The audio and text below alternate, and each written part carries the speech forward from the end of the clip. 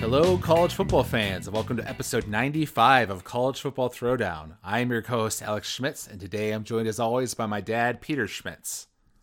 Hello, college football fans and Husker fans. And wow, number 95. We're getting close to the big 100. That's right. And we're going to have to do something special for that one. Yes, we do. Yeah, so for those of you who haven't been listening to us for 95 episodes, this is College Football Throwdown, a college football podcast by college football fans for college football fans. We are a father-son duo here to talk about all things we love about the sport, as well as our favorite team, the Nebraska Cornhuskers. And before we dive into our discussion of Nebraska's game against Penn State, we both have a beverage to crack. Yes. In my case, I have a Shock Top Belgian wine here, or Belgian white, rather. However, yes, in my eagerness, I cracked it before the podcast, so right there, that's all you're gonna get from the cap. So there you go. Gotcha. Well, and mine happens to be a bottle also, so I don't know that we're gonna get the normal opening of the can of beverage like we normally do, but I will try to see what we can get from the clink of opening a bottle. But mine is my favorite beer from here in the state of Arizona, where I am currently residing.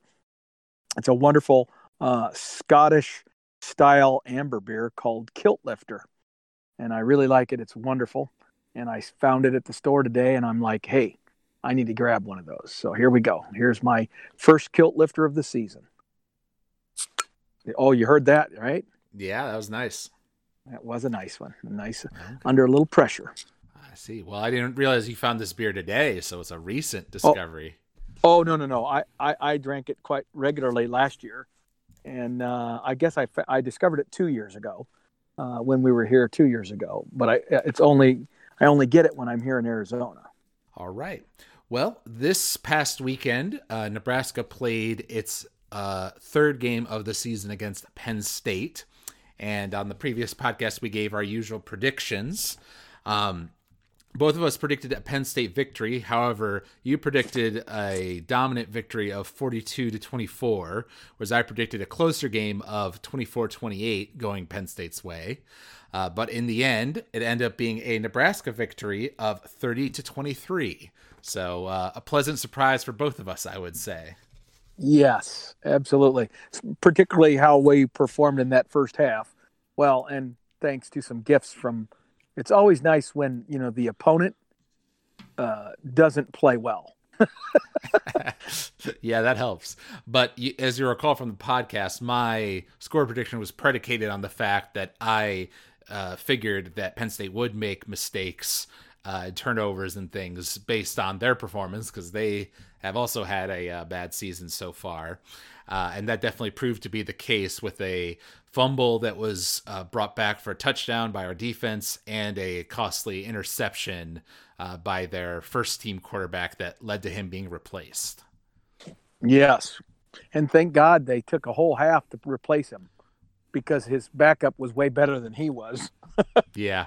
I kind of thought it was a weird inverse of the Northwestern game, because when you look at the stats, Penn State way outstatted us in everything, but those two turnovers were really costly. And then when they brought in the second team quarterback to start doing better, it's kind of like how we were against Northwestern, except we didn't bring McCaffrey in until the third quarter. Whereas, maybe if we had brought him in earlier, we would have won that game. Right. I'm sure, depending on how the remainder of our season progresses here, like, for example, let's suggest that we might win this weekend if we could and start moving in a positive direction, that we'll look back on that Northwestern game and be kicking ourselves. Oh, yeah. Well, we definitely will be. And I was saying in a comment online that this was the best win of Scott Frost's era so far, and some guy commented saying, against a 0-4 Penn State team, like, way to go. And I was like, hey, man, we'll take what we can get, because the only other one that's worth the look back through our previous wins, the only other one that could compete is the Michigan State victory in 2018. which we won Correct. in like a 6-9 close game, very Right. defensive game. That's Right. the only other one I can think of that would really come close. Well, and had last year gone more positively, I would say that people would still be looking back at that Michigan State win and say that was the turning point, right? Because that was the first significant win we had after we finally broke the snide and started winning football games in that first season. But then we fell back in season 2, and so the significance, the relevance of that Michigan State win becomes more diminished. Now we look at this win against Penn State, and yes, they're 0-4, but they're 0-4 having played what we now know is 2 really good football teams in Indiana and Ohio State, right? And then the unexplainable one was, of course, the Maryland one. But even Maryland is showing themselves to be a way better football team than people perceived going into this season. So when you look at what Penn State, and they were obviously playing with the wrong quarterback. If they go with the new guy, I have a feeling there's a few W's in Penn State's future. Oh yeah, yep. No, and he's once again the similarities continue because he's a little bit like McCaffrey too, in that I would say McCaffrey is a better runner than that guy, but that guy's a better passer than McCaffrey, though both neither great passers, because there were a number of they kept bringing it up. The announcers were during the second half of the game were like, oh, if you lead that guy a little bit this way, you got to read how the defenders are defending, to get the ball to the outside where your guy can get it, and he would throw it inside and thus it would be incomplete. But had he thrown it outside, his guy could have gotten it, right? So it's those sorts of details that guy still needs to work out. But once he does, he'll be a threat because he's got that dual quarterback thing with him. Right. He's a very physical runner. Even though he's not super fast, he's big, strong. He's like 230 pounds. The guy's like a fullback. Yeah. But yeah, this game got off to a great start for us. It was 10-0 by the end of the first quarter, with a field goal that was a little bit frustrating because we were like right at the goal line, or right. Should have been 14. Line. Yeah, right. Absolutely. Right. And there were a couple moments like that where we had good drives and then had to settle for field goals, which was frustrating. But at the same time, then when you go into halftime and it's 27-6, against Penn State, who we all thought we were going to lose to, you got to feel pretty good about that. McCaffrey showed why he's in as quarterback, and we gave the ball to Wan'Dale Robinson a lot. Probably too much over the course of the whole game, but still I was happy to see him getting some touches. And we had a really nice run by Betts, which I believe that was the first time we had really seen him do anything significant this season. Well, he has caught some passes in the previous game against Northwestern, and then of course had some receptions in this game as well. But yeah, he's a true freshman that's just getting into the groove a little bit. Mm-hmm. Yeah. But it's interesting when you look at the stats, like I mentioned earlier, they really are very Penn State favored. Like in terms of total offense, they put up 501 yards against us, whereas we were at 298. They had 30 first downs to our 17. And on third down conversions, we were, let's see, where are we? 4 of 12, while they were 8 of 17.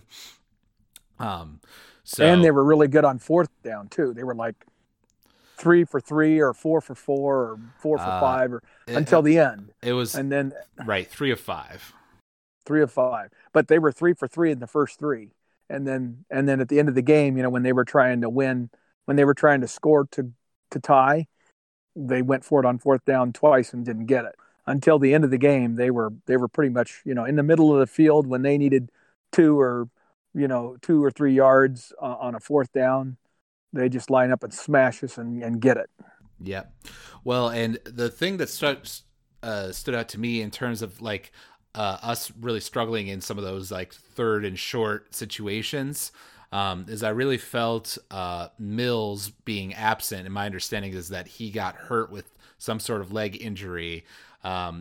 really hurt us, because Wandale is great, obviously, but he's a little guy, so he's not the guy you bring in on 3rd and 3, to just power it in down the middle, right? Like, he's never going to be that guy.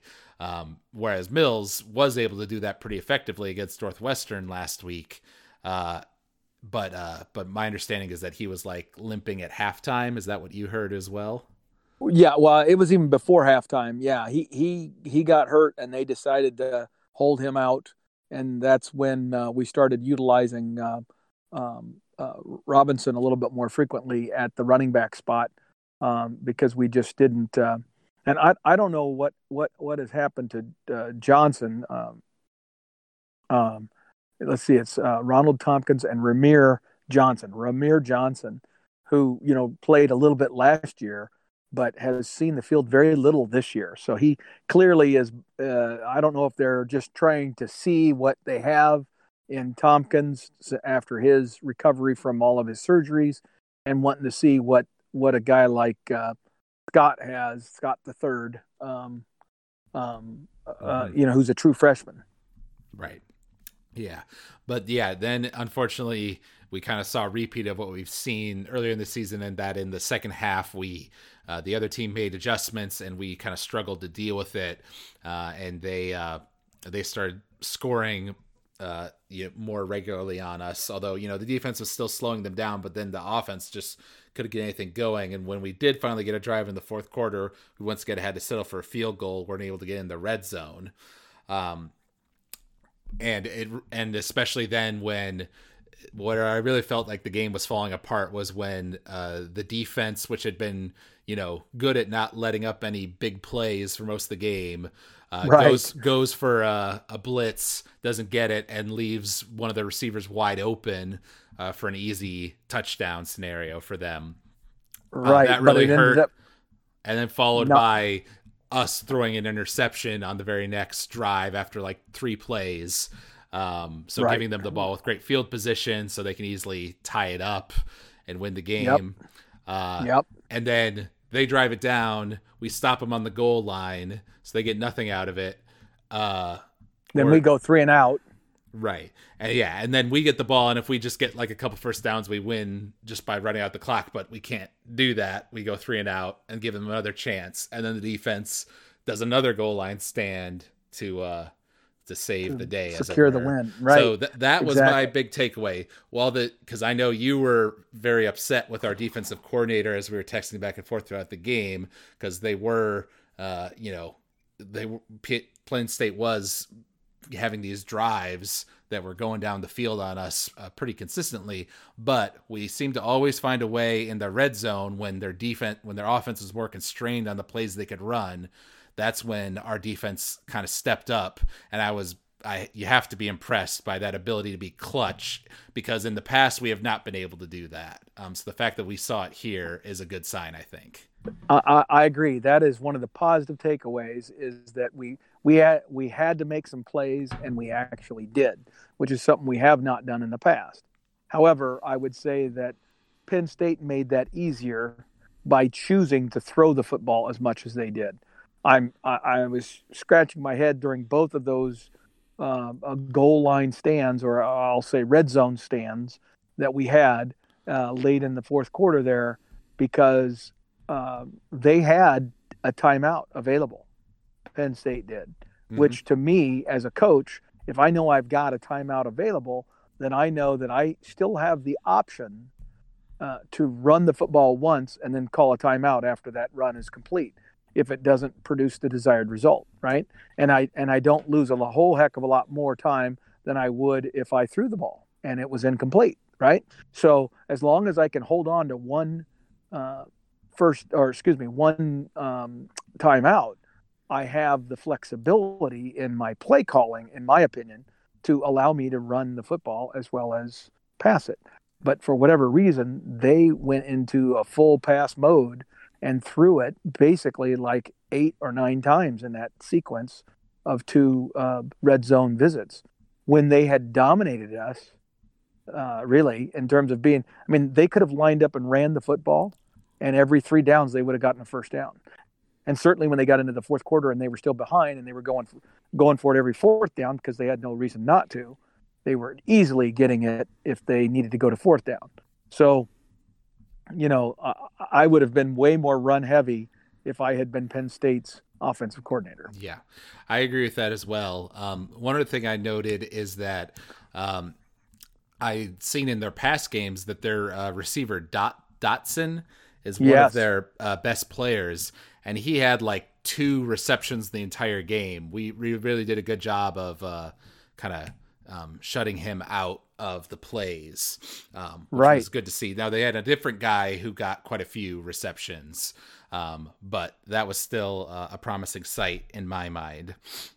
I would agree, but I have a fundamental question to ask about what we do, for example, going forward this week, based on the results of the Penn State game, because I would like to think that our coaches have now witnessed in a game situation our defensive backs and our defense in total able to stop some teams when they were playing man up, right? We were playing man on man in some of those circumstances, and we were able to keep them from getting consistent receptions.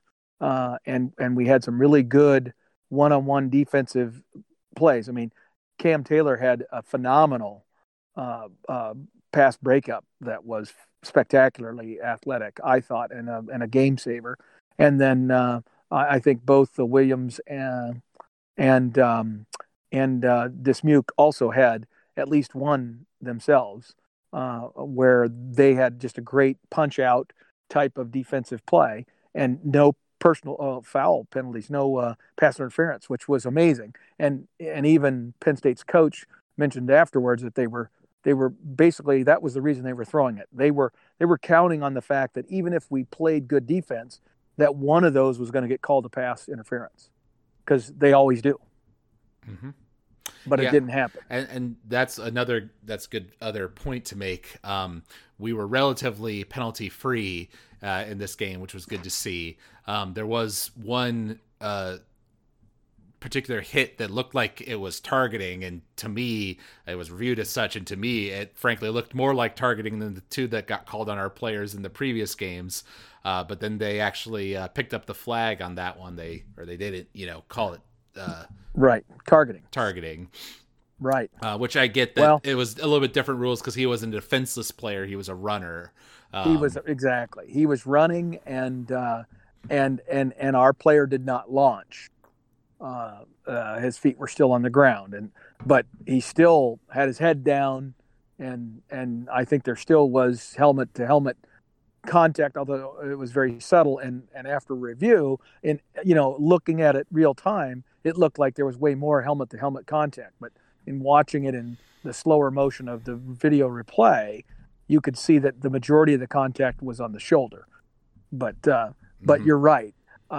When you break that down, and then you look at some of the other times this season or even in past years when we have gotten these targeting calls called against us, that one would have been in that same group, right?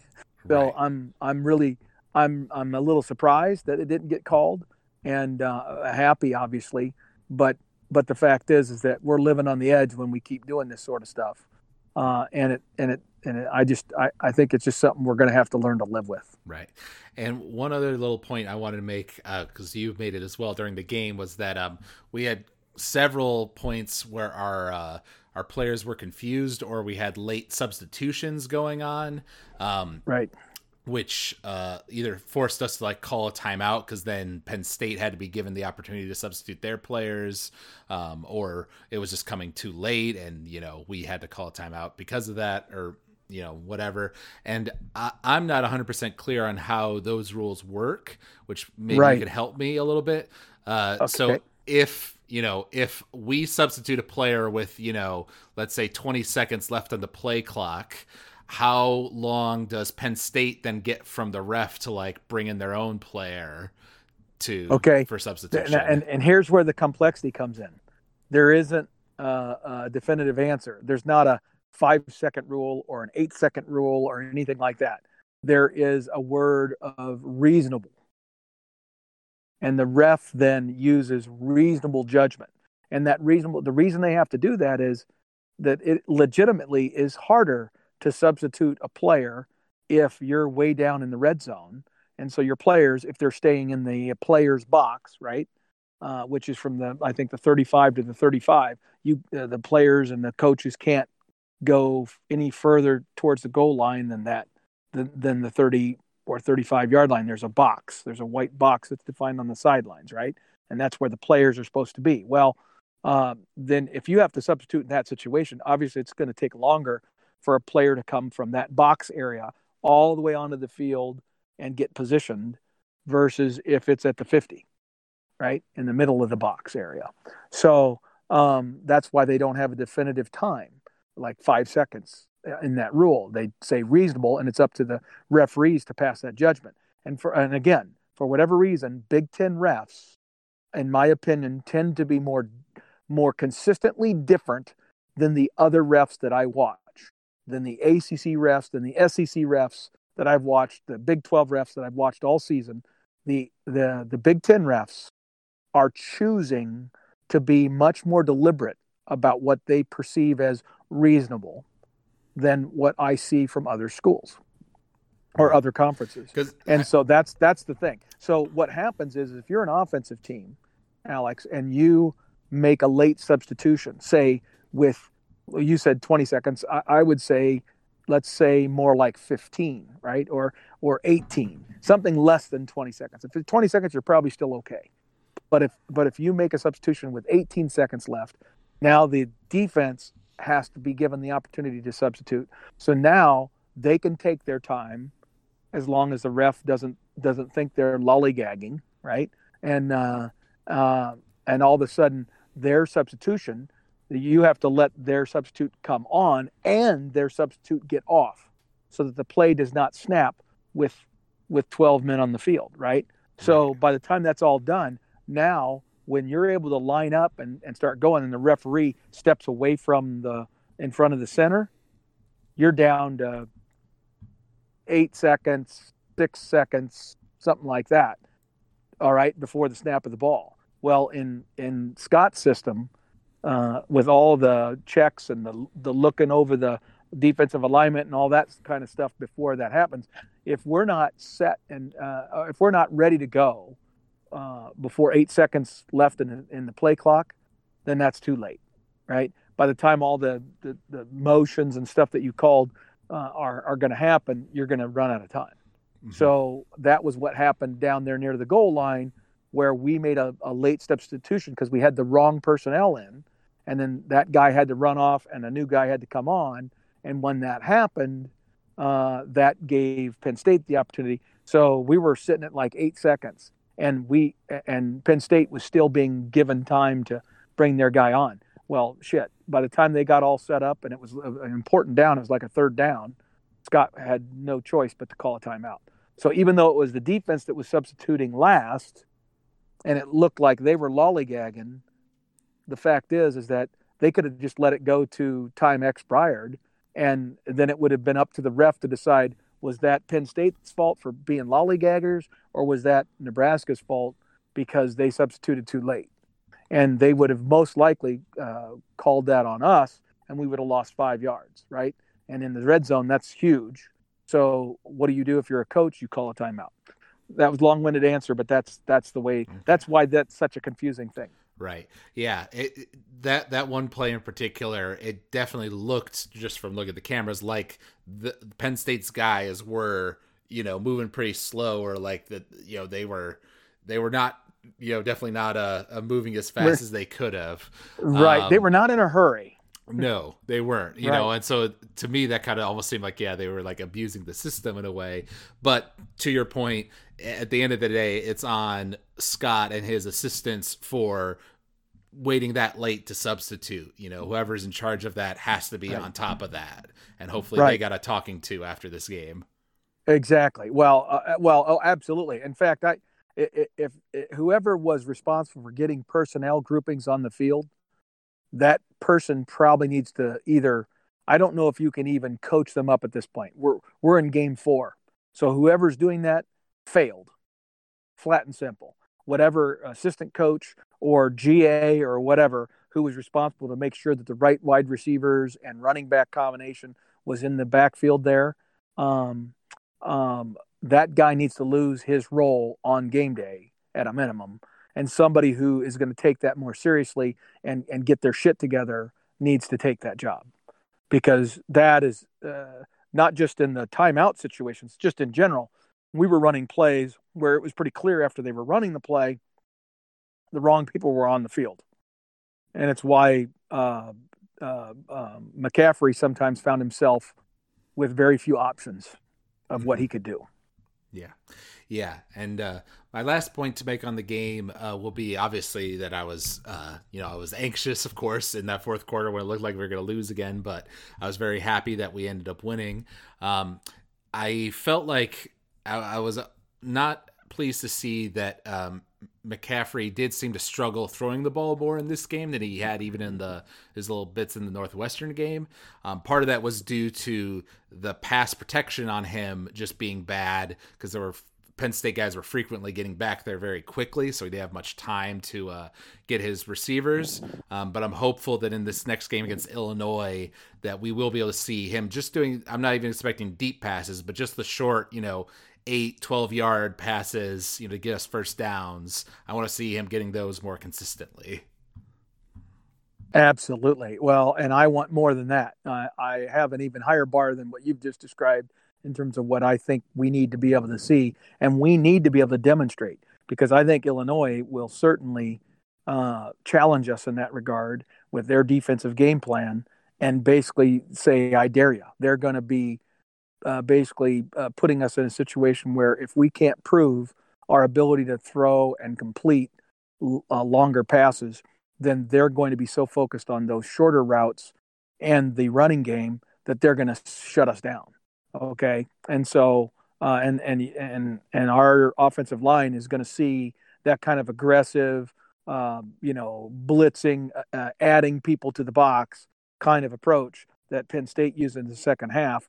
That's going to happen again until we prove that they can't do it, right? We're going to have to be successful against a team and have some explosive big plays as a result before teams will back off. And so, yeah, that's a big deal. That is a really big deal. And in fact, that kind of dovetails very nicely with what my final comment was going to be, Alex, about this game. Was I was so frustrated with our defensive alignment, and particularly in the second half, it seemed, and maybe it was happening in the first half. And although I've watched the game a couple of times now, and I felt like we were playing with our linebackers at what I would call traditional spacing off the line of scrimmage, so that they could flow to the play side, flow to the ball. But in the second half, we dialed up the pressure when things started getting a little tighter because of Penn State's success. And when we did that, there was no one left. There were no linebackers. The linebackers were all right up on the line of scrimmage, supposedly with the idea of threatening to blitz, creating some challenge for Penn State's offensive line and offense to figure out who was going to come and who wasn't. But in doing so, it basically put us in a situation where if they were able to crack that seam in their running game, then the chances were good that whoever was running that football, whether it was the quarterback or the running back, they were going to make, 10 to 20 yards, because there's no linebackers to flow to the ball.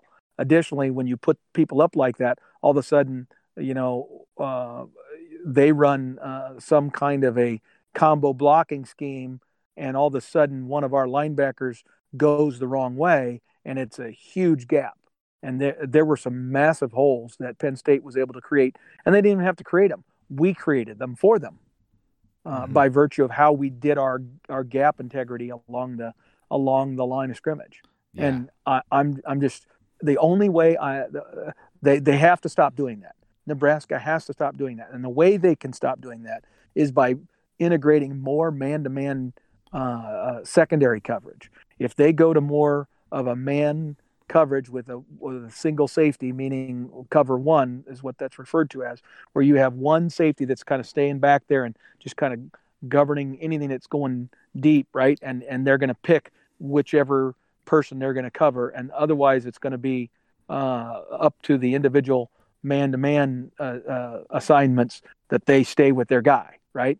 But if you do that, then you can tend to have one additional guy that tends to be more focused on the box, on the running plays, on a scrambling quarterback, et cetera, et cetera. Follow me? Yeah. And we need to be able to do that. If we're not able to do that against an Illinois team that at this point does not have a large number of wide receivers who appear to be a big threat. They have one guy that's pretty darn good and has done some spectacular things for them already this season that we have to be concerned about. And so that guy's going to be a hard matchup for somebody. And we might have to shade our cover one safety to that guy. But we should be able to put that extra guy in the box so we can spy this athletic quarterback that they now have and do that. So the implication is not just about the Penn State game, but about all of our future games. We've got to be able to have confidence in our secondary, and our secondary is mature and should be able to do it. And I think we demonstrated it in the Penn State game with some of the great defensive secondary work we did, especially late in that game. Yeah, I totally agree with that. And I noticed that as well, that we really need to leave at least, one guy behind the line to account for their quarterback just tucking and running it, because there are so many pass plays where he dropped back and then just, when the pocket opened up for him, he just ran straight down. There was nobody to stop him. Right. And a couple of big explosive running plays they had in the second half, where once they got past the line of scrimmage, there's nobody left. And they end up getting tackled by, one of our corners or safeties who came off of their receiver to make the tackle. Right. Since you mentioned Illinois already, that might be a good transition to talk about that being Nebraska's next game next week. Yes. Illinois is currently 1-3, having lost to Wisconsin, Purdue, and Minnesota, but gotten their first victory just this last weekend against Rutgers, 23-20. So having now come off of this Penn State victory and it being at home, which obviously isn't much of an advantage these days with nobody in the stands, but I do think it is a small advantage still. I definitely feel like, if we play and make adjustments based on that Penn State game and, we're able to get Luke more comfortable in the role of quarterback, because I assume he'll be starting again and everything like that. I'm feeling pretty good that we'll get our W and hopefully get the second half of our season that's easier than the first half that we had off to a good start. Well, that would be the hope. And it seems that is the tenor of, the bulletin boards that I frequent and things like that. But I have great concern because, recent history tells me that Nebraska has really, really struggled and has in fact made a lot of very average running quarterbacks look like All-Americans.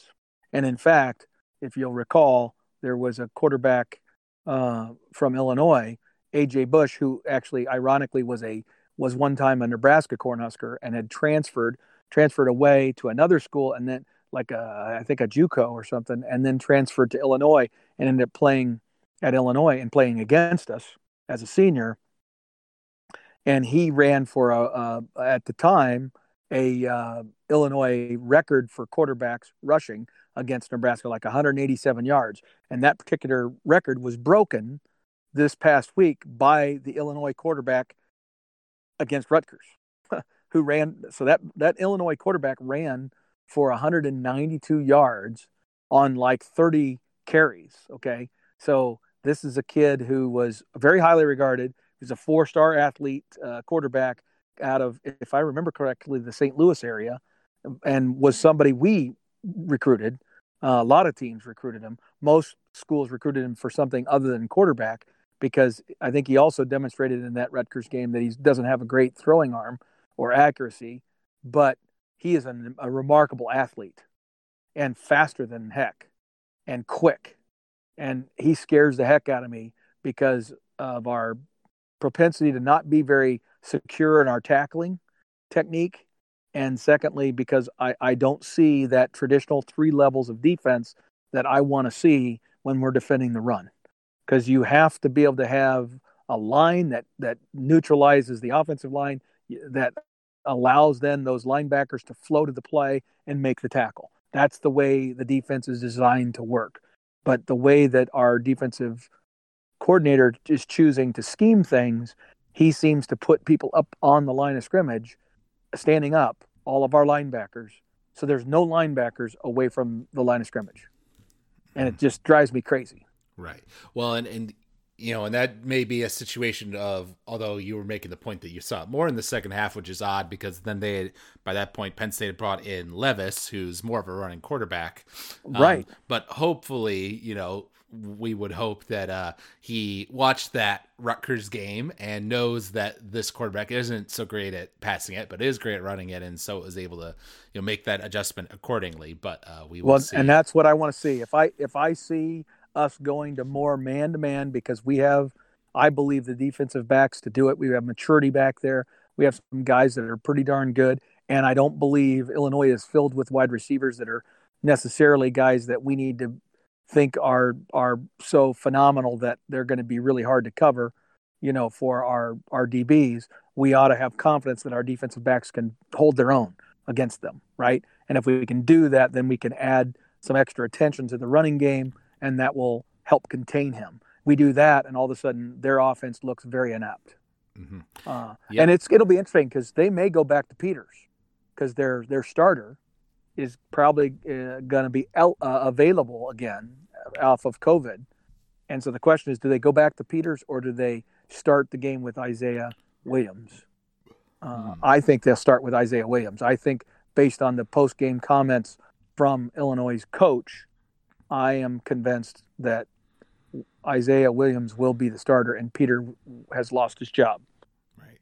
Yeah, I would definitely like to see those adjustments on the defensive side. On the offensive side, I think the thing I'm going to be looking for beyond the passing, which we mentioned earlier, is just seeing some more play variety and us not running Wan'Dale Robinson up the middle so much. Right. It felt like, especially in that second half, Penn State was really sniffing out, like when Luke was keeping it for a QB draw, or, you know, what we were doing on the running side of things. Whereas I feel like with Wan'Dale, he's so speedy, right? If you can get him to the corner and he can, you know, just make one guy miss, then that's where he really excels. And then he's out in the clear and using his speed. Right. So I'd like to see more of that. And hopefully seeing some of those other running backs maybe coming to fill that running in the middle part of our game more. I would totally agree with you, and that some of that falls on the quarterback, on McCaffrey, because he needs to understand the situation that he's doing. Because a lot of those plays, he gave the ball, he had a choice. He could have kept the ball and then had a run pass option off of that, right? Where he could have moved after that mesh with the running back on the zone read, and then once he read the zone read, kept it, and then given himself a chance to throw the football to a fairly shallow receiver again, but at least somebody who was down the field a bit, right? But he didn't do that. He kept his read continually. So whatever Penn State was doing was playing into what our reads were. And so each time McCaffrey was doing his read and then giving the ball to the running back every time. Mm-hmm. Yeah. And we can't let that happen. Yep. And part of that is, you know, he's a freshman quarterback, you know, still learning the system. So, you know, once again, you know, we may not get some of those errors if, you know, Adrian is in the game, someone with more experience with the playbook. But I just think overall, you know, we can use this season as a building opportunity for McCaffrey, knowing that he is our future and that his overall, you know, level in terms of his potential seems to be higher than Adrian's at this point, who's now a junior. And one other thing I wanted to mention, you just reminded me of it, is in that Penn State game, I saw it especially on those first couple drives where we scored and we're doing really well in that first half.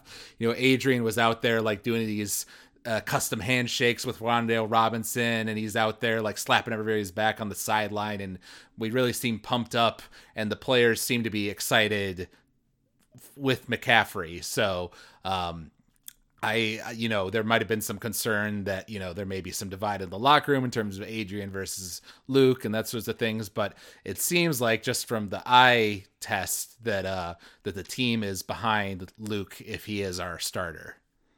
Absolutely. And I think great credit needs to be given to Martinez for showing the leadership and maturity to be a teammate, a good teammate, and doing all the right things. We'll see if that sustains, but I think it will, because I think Adrian, at the end of the day, and that's what makes this so hard for Scott, is he knows that Adrian has all the intangibles that you want out of your team leader. Okay, it's just that for whatever reason, his decision clock, his decision making was simply not happening fast enough. And I'll be curious when the opportunity presents itself for Adrian to get in there again, and I think he will. I believe Adrian will play snaps at quarterback in this coming game against Illinois. I think you'll see a few plays where he and McCaffrey are in the game at the same time again, where Adrian is the quarterback and McCaffrey is the possible secondary quarterback kind of thing, just to create more things for the defense to worry about. Right.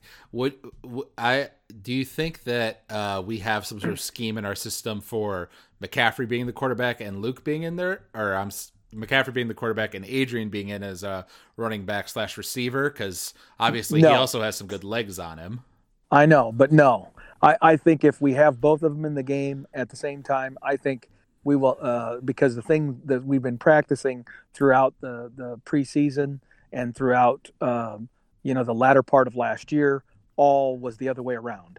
And so I think it would be in our best interest to continue to execute those plays that we have way more repetitions on.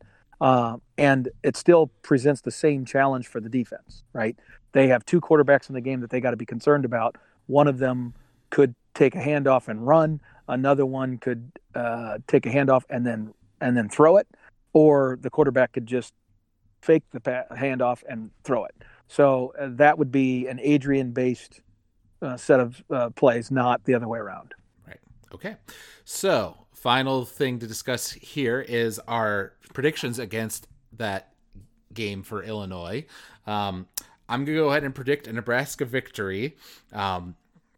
What you said about Illinois' running game does have me a bit concerned, but I'm going to predict that Penn State game was the turning point that we want it to be, and that we're going to see some good things moving forward from this team. So I'll go ahead and predict that we win the game 31-21. Okay. Well, I think that's a good score. That's a good prediction, Alex. I also want to, maybe it's our we're drinking the red Kool-Aid, you and I.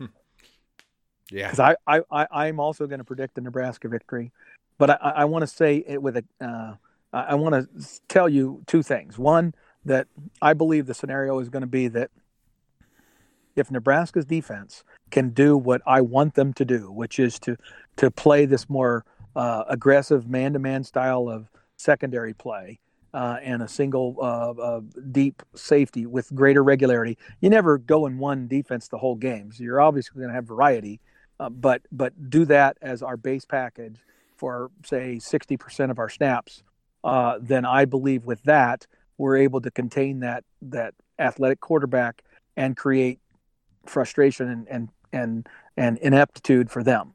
And if we do that, I could see us winning this game by 21 points.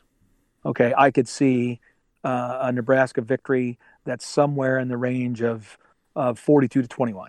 Okay, or alternatively, we don't do that. This quarterback has an All-American day, probably runs for close to what he did last week, almost 200 yards, and they score a lot of points. And then we end up in a shootout that is right around, let's say, 42-38, and we win. So I'm going to say my two scenarios are both Husker victories. One of them is a nail biter that's going to cause me to have a heart attack and frustrates the hell out of me because our defense doesn't figure out how to stop an athlete at the quarterback position, or we play a team that either is so dumb that they put Peters back out there to start the game and play into our hands a little bit, or we are able to come up with a defensive game plan that actually shuts down this guy's athletic ability, and then he can't throw, and we win it that way. So I'm going to go with the nail biter because that's my paranoia. Until this team starts winning and demonstrating to me that they understand what the hell they're doing concepts-wise, I'm going to say this is going to be a nail biter. It's going to be 42-38 Nebraska, going down to who's got the ball last. Okay. All right. We'll see which scenario plays out. Then talking about the other games from this past weekend, there weren't a ton of big games, but I've got a couple here to discuss. Number 9 ranked Miami played against Virginia Tech and won, but it was a very close game. They won 25-24. That was a I didn't watch much of that game. I just watched highlights, and I believe that Miami came from behind pretty substantially in that game. That would make sense. Miami is clearly the more talented team between those two teams at this point. And, I think Miami is on the come, which bothers me a great deal because I don't want them to have success. They're one of the teams I like the least in all of college football because of that stupid turnover chain and the arrogance and the flaunting, non-sportsmanlike nature of their tradition.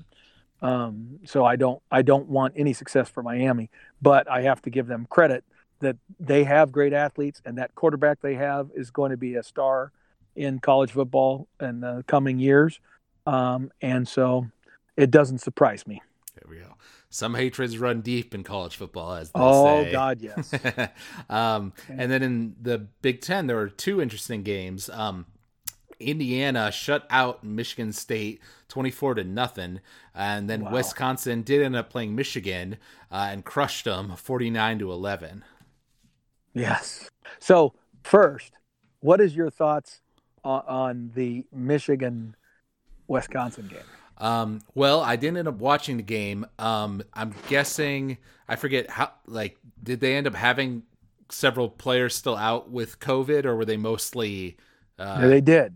They did. No, Wisconsin still had players out. In fact, I think it was like 4 or 5 starters did not play in that game, and they still kicked Michigan's ass. If that's the case, then that is because I was expecting it would be closer. Wisconsin would still win, but it'd be closer if they still had significant players out. But if it was that bad with those players out, then that's pretty rough for Michigan fans. Oh yes. Well, and the thing is that a little bit like our game with Ohio State last year, where we were down 21-0 midway through the first quarter. I believe Michigan was down 21-0, or maybe it was 17, but 3 scores, with 7 minutes left in the first quarter. They turned the ball over twice early, and Wisconsin turned them all into points. Wisconsin was super efficient and physically dominated them with their running game and with their defensive line. I mean, Michigan's quarterback was harassed and could not do anything. And he lost his composure, really. And Michigan actually started to look better again after they replaced him. And I think that guy, Michigan's quarterback, probably has lost his job to the underling, which is ironic and has a Nebraska tie-in in that Michigan's backup quarterback was supposed to be Luke McCaffrey's brother, Dylan McCaffrey, I believe his name is. It was the backup quarterback at Michigan until he was going to be the starter, and then when he lost that starting job, and then we canceled the season, Dylan put his name into the portal to transfer. So he's no longer with the team. He's still at the University of Michigan, I understand, as a student, but he's no longer with the team, and he is in the portal waiting to see if he can find another opportunity somewhere else. Now, I'm telling you, Dylan would have had a chance to play at some point here in these first 4 games for Michigan had he stayed with the team. he would have gotten his chance to show it off.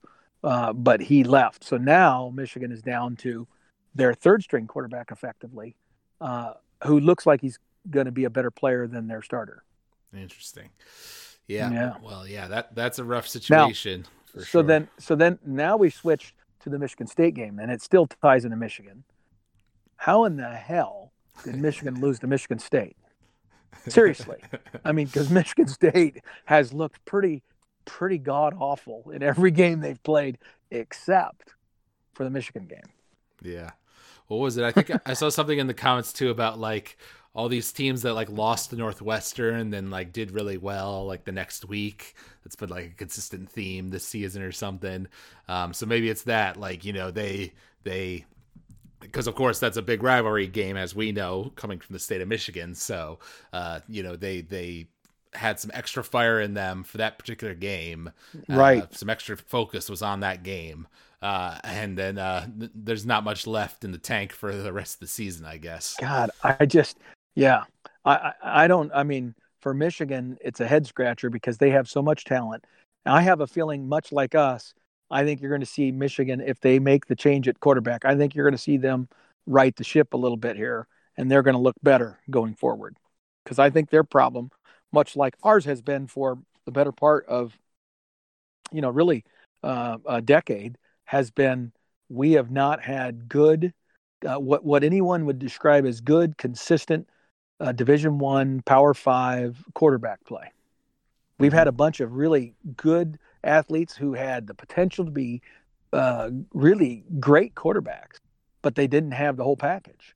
And once you get that in that situation in the Big Ten, the coaching in the Big Ten is so good across the board that if you're a team that does not have an effective quarterback, then the opposing defensive coordinators are going to figure that out, and they're going to make you look like shit because they're that good.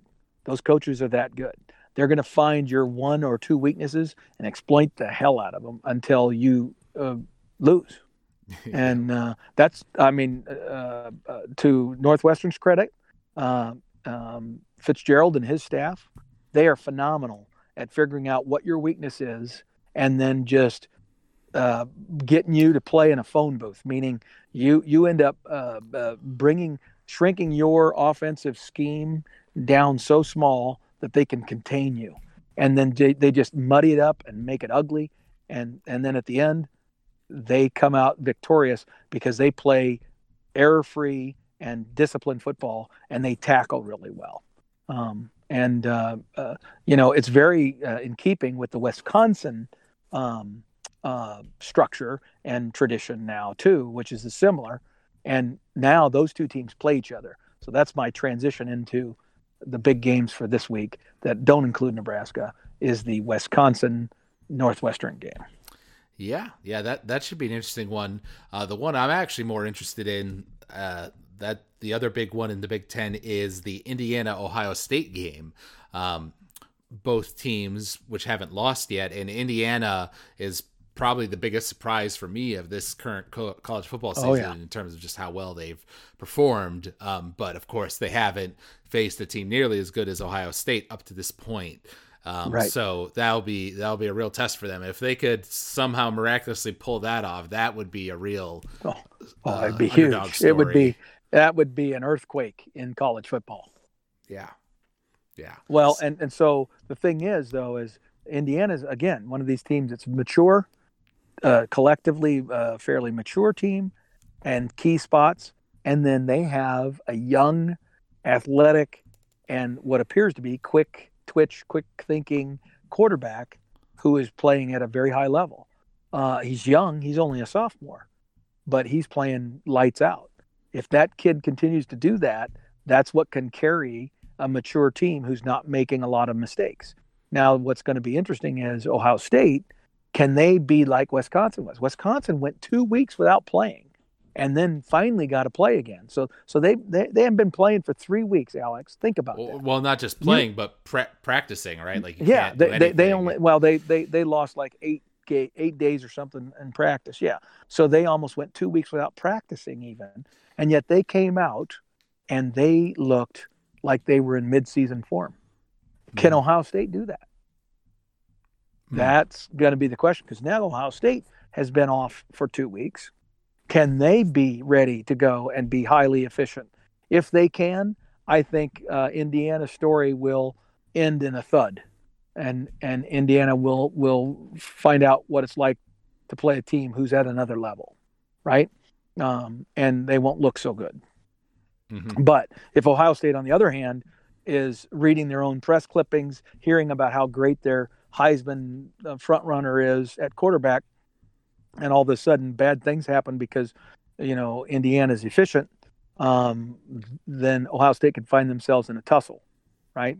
But based on my opinion of Coach Day there at Ohio State, I don't think that's going to happen, and I think Ohio State's going to be comparable in readiness to what Wisconsin looked like, and I think Ohio State's going to look really good.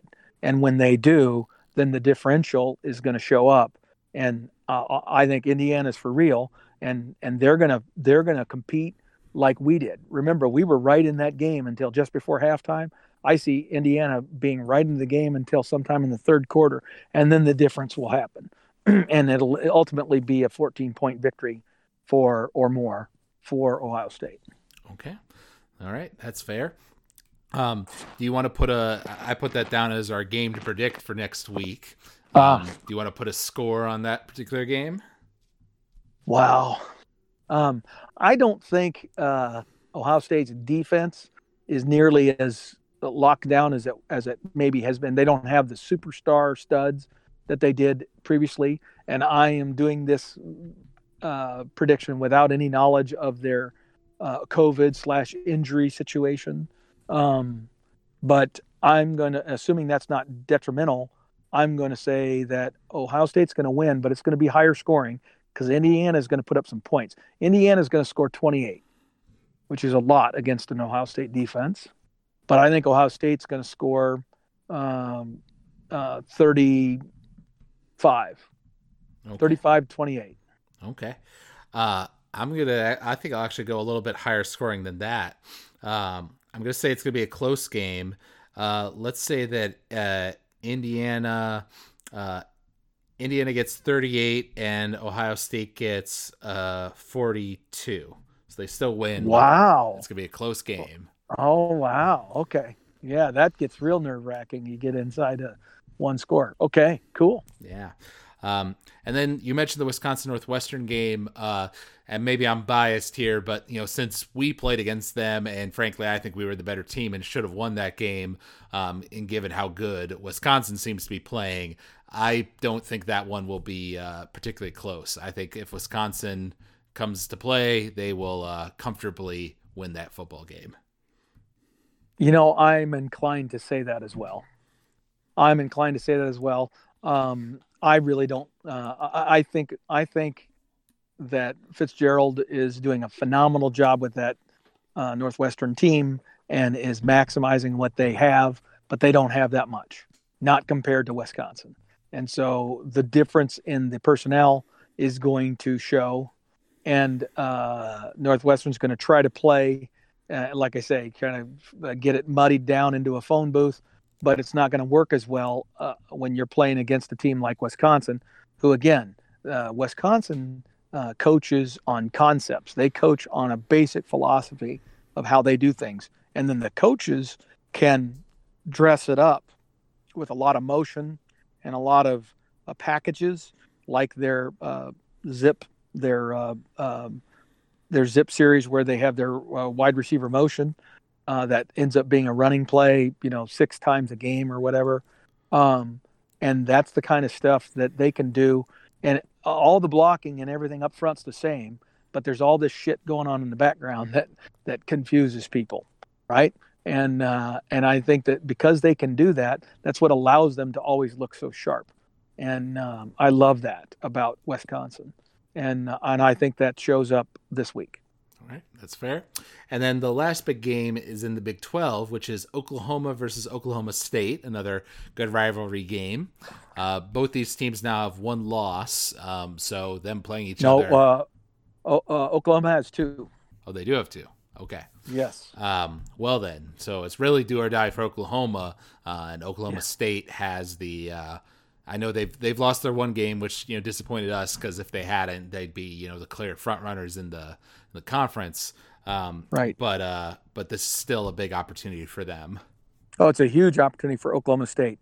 But I think in keeping with the tradition of Oklahoma State, going back to the Big 8 days, Oklahoma State is going to steal the state of Michigan phrase. Oklahoma State is going to be little brother again, and Oklahoma is going to find a way to win. Mm-hmm.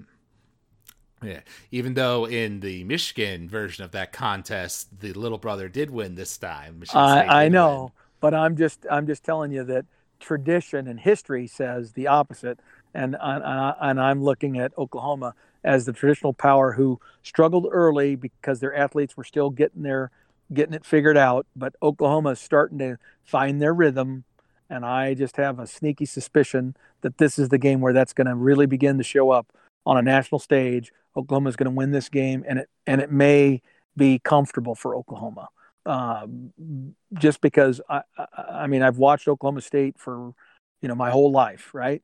And they've had some phenomenal athletes, some phenomenal teams, but they always find a way to lose to the big boys, and they just can't quite get over that hump.